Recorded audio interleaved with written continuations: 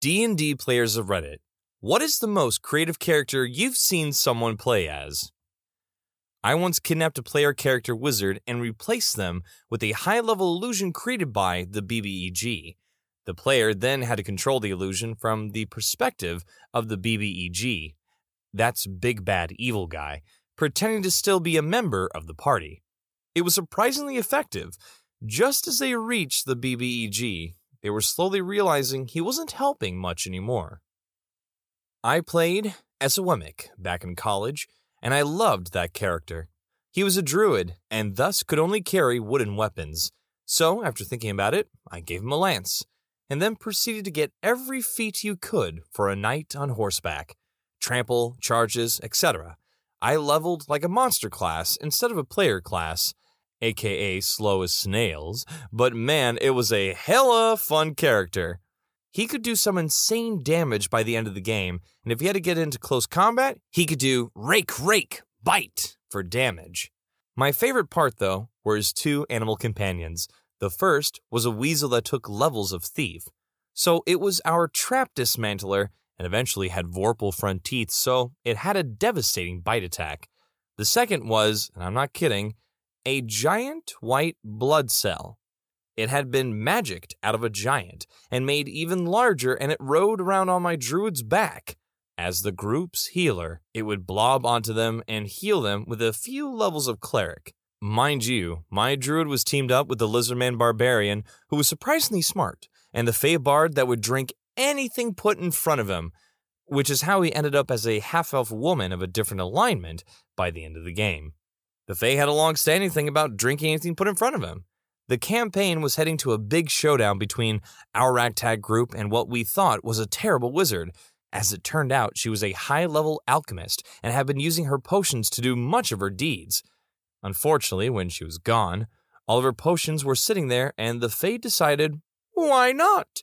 Then panicked when he changed gender and drank something else, then another, and kept rolling hysterically on this table the DM had whipped up. A camel. Not just any camel, but a racing camel named Rocket Boots. We had a party member who was inconsistent about showing up for the games, and he showed up in the middle of a short campaign we were running after we had received a stolen racing camel. It's hard to say exactly what it was, but the guy went ham role-playing this camel, making camel noises and doing camel things. It was absolutely hilarious. I haven't done it yet, but I've always wanted to play as a true polymorphed chair. The chair was turned into a human, or any player race, and then started learning, maybe becoming a wizard himself. I don't know how anyone would ever know since the change becomes permanent, but if he ever walked through an anti-magic field, he would just turn back into a chair and be gone forever, and no one else would walk through there for fear of being turned into a chair. I played with a 100% randomly generated character. I had a decent combo of class and race, half-elf and ranger, but my stats were completely dysfunctional for a ranger. My worst stats by far were dex and wisdom. In fact, they were the worst in the group. I was the ranger that could do everything a ranger was not supposed to do, and nothing that a ranger was actually supposed to do. For one campaign, I played a gnome illusionist and put all the points into alchemy. With my starting gold, which the DM gave us way too much, and few limitations, I bought a riding dog, 2 saddlebags of holding, and then another for my own carrying. I spent the rest of my gold on all the mundane gear you could possibly imagine. I used a spreadsheet to track it because the DM was irritated. I had 3 years of food and water, 3 tents, 10 cots, a collapsible bathtub, gnome-sized, everyone else can bring their own, a collapsible chair and desk for scribing scrolls, a portable alchemist lab, all manner of rope, poles, tools, containers, and even a few weapons. I packed trail cakes, fine wine, and a few pounds of honey. I think the only other magic items I took besides the bag of holding was a firestone. Don't recall the exact name, but it produced a fire from small campfire up to huge bonfire and renewed the item after 8 hours or so. I wish that campaign had gone on longer. I really enjoyed pulling random stuff out of my bag and then making the DM refer to the printed copy I had handed him 2 weeks ago, showing that yes, I did in fact have half a pound of marbles. Well, at least you didn't lose them.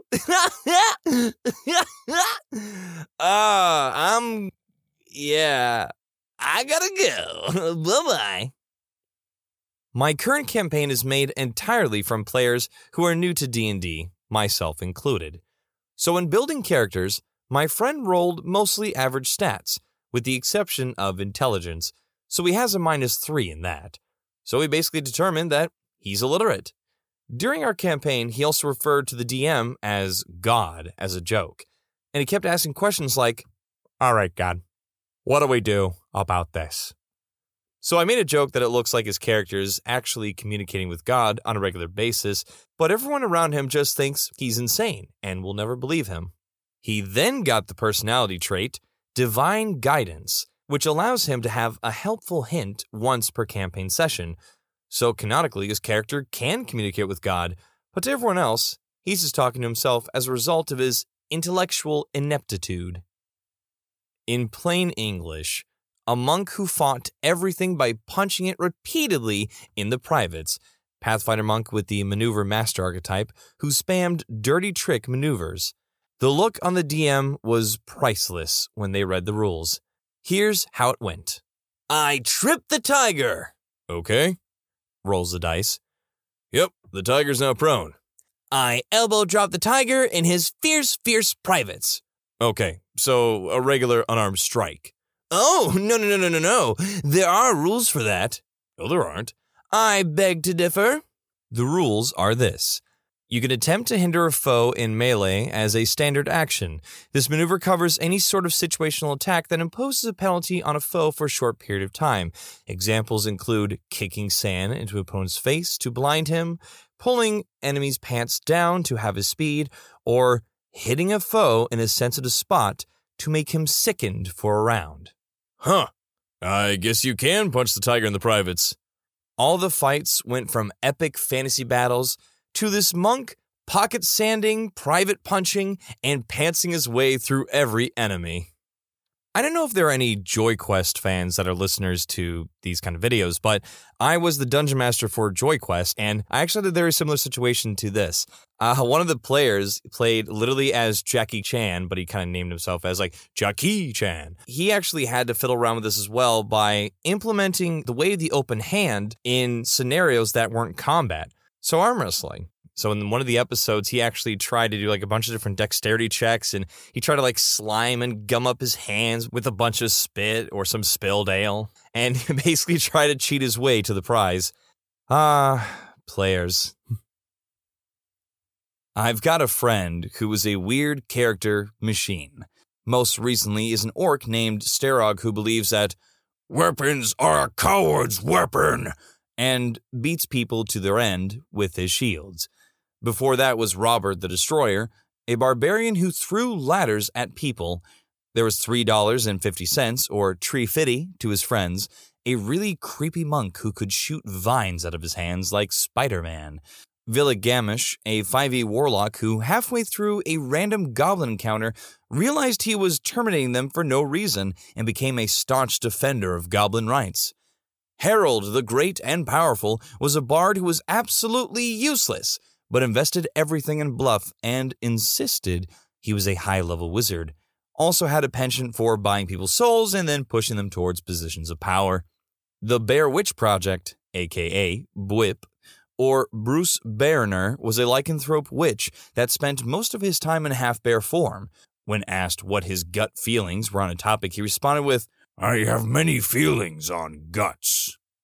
And of course, Justin Chandler, a shaman who saved literally all his gold till level 7, then used it to permanently enlarge and awaken his pet frog and deck it out with sweet gear. A player made a dwarf who was actually a very small human raised by dwarves. He was a barbarian and was modeled after Macho Man Randy Savage. He had a pet Wolverine, which he would throw at people screaming, "The Fastball Special!"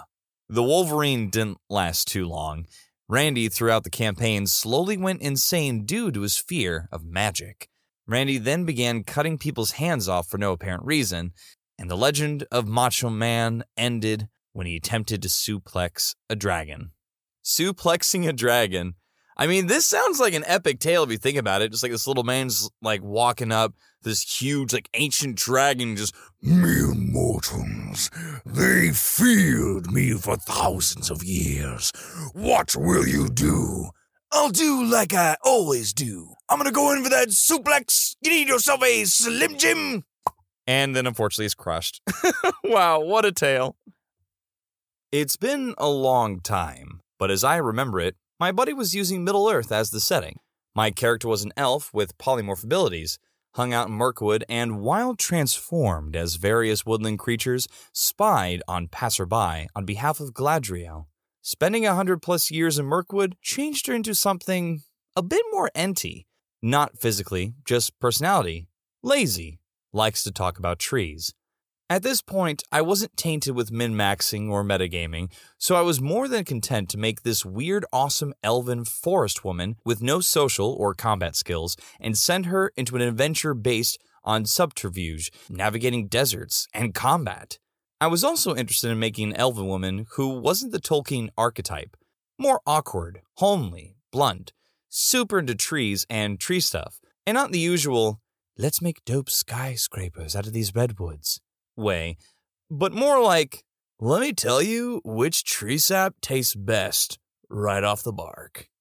So she ended up being whisked away, reassigned to an adventure in the east past Mordor, in a desert where, according to the DM, Tolkien's mentioned in only one paragraph, blue wizards were hiding.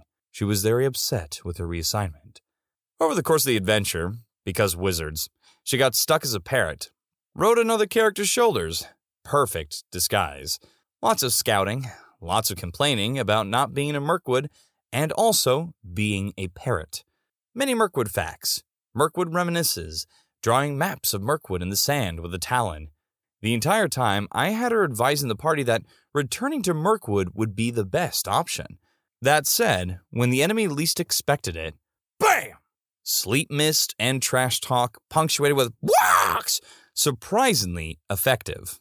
We never finished the campaign, so I like to imagine she just abandoned them at some point, and there's a colorful parrot flying happily around Mirkwood, perching on a character who's actually from Mirkwood, not Treebeard, who I've been reminded is from Fangorn. See? All I know is Mirkwood Squawk, nothing else. It was fun to think about this again after all this time. Now I'm probably going to remake her as an important NPC in my new wilderness adventure-based campaign. I don't know why, but for some reason when I imagine this, like, very chill elven woman who's just so attached to the forest, whenever she's, like, in, like, this parrot form, I just picture Iago. So, like, can you imagine, like, that change between just, like, hello, I am an old elven woman here to guide you on your path back to Mirkwood to, hey, you know what? I don't like being a parrot. This is ridiculous. Hey, let's go back to Mirkwood and check out the tree bark, huh? Rah! Sick of being upsold at gyms? My guy, you're currently a base member? For $90 more, I can upgrade you to our Shred membership. For $130 more, you'll be a Swole member. And for just $300 more, you'll reach Sweat Platinum. At Planet Fitness, you'll get energy without the upsell. Never pushy, always free fitness training and equipment for every workout. It's fitness that fits your budget. Join Planet Fitness for just $1 down and $10 a month. Cancel anytime. Deal ends Friday, May 10th. See Home Club for details. I once played a game where the players did not know any of their stats.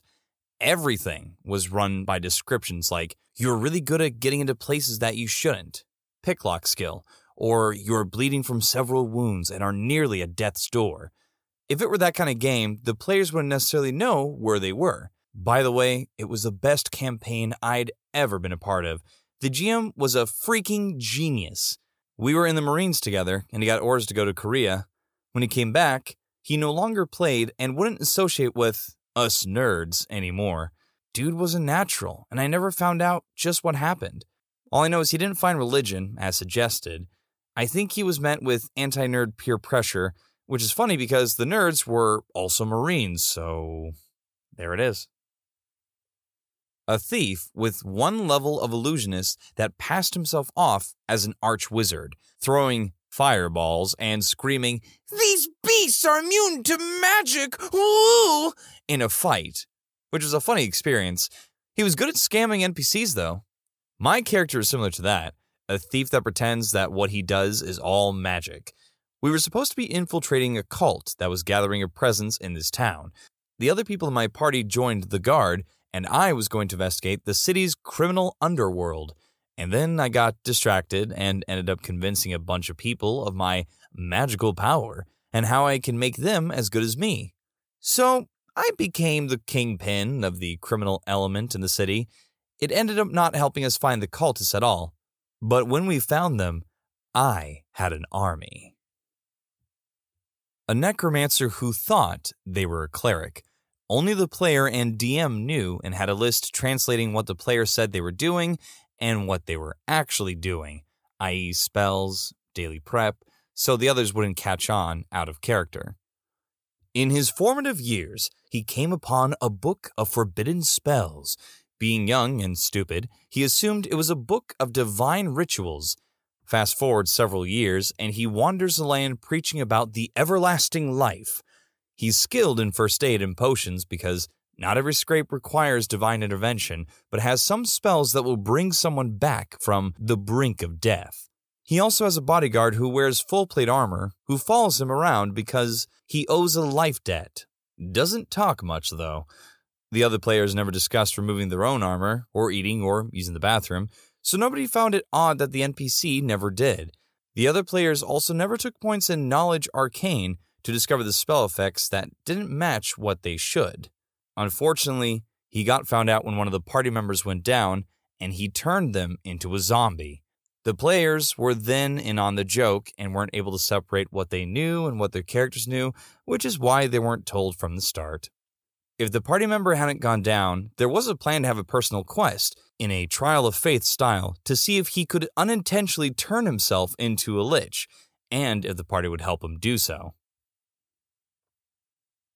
Mimic companions are what made me fall in love with the concept of tabletops and random chance.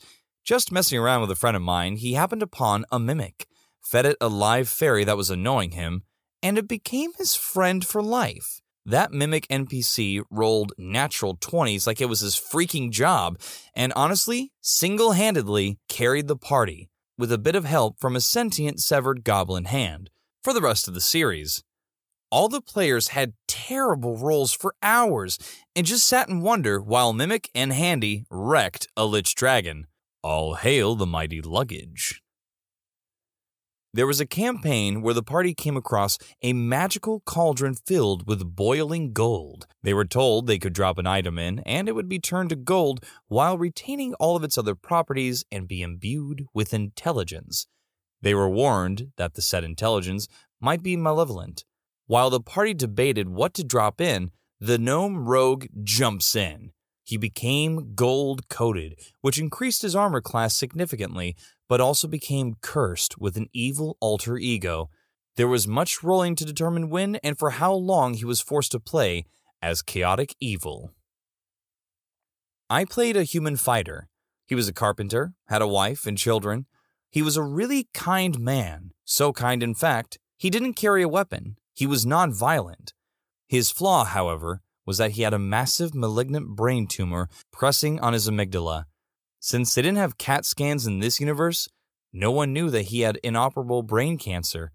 Whenever our party was in a situation that caused great stress, like combat for example, my character would slip into a sort of trance and go on a rampage in the battlefield. He was absolutely stacked in combat, so he would absolutely clean the hell up when it hit the fan. The gentle carpenter would turn into a snarling, mumbling maniac who royally crapped on anyone who dared oppose him. He would come out of the trance with no memory of the fighting. Since he didn't carry a weapon, this required some creativity, so I made my character a master of improvised weaponry. Before combat, I would ask the DM if there was anything in the room I could lift above my head. Whatever was nearest is what I used as a weapon. Chair, stones, dead enemy's femur, you name it. My character was a whirlwind of bottles, debris, and the occasional small animal, a true force to be reckoned with. His name was Buin the Machine Rodriguez. Buin?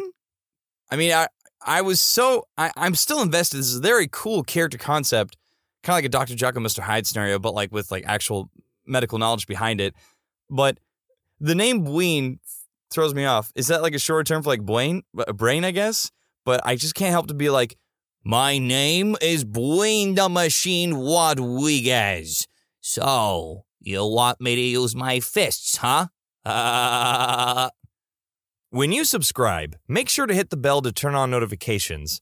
Put the playlist on in the background to finish listening to all the stories. And if you like Am I the Genius, give Am I the Jerk a shot, linked in the description as well. Thanks a lot for watching. See you next time.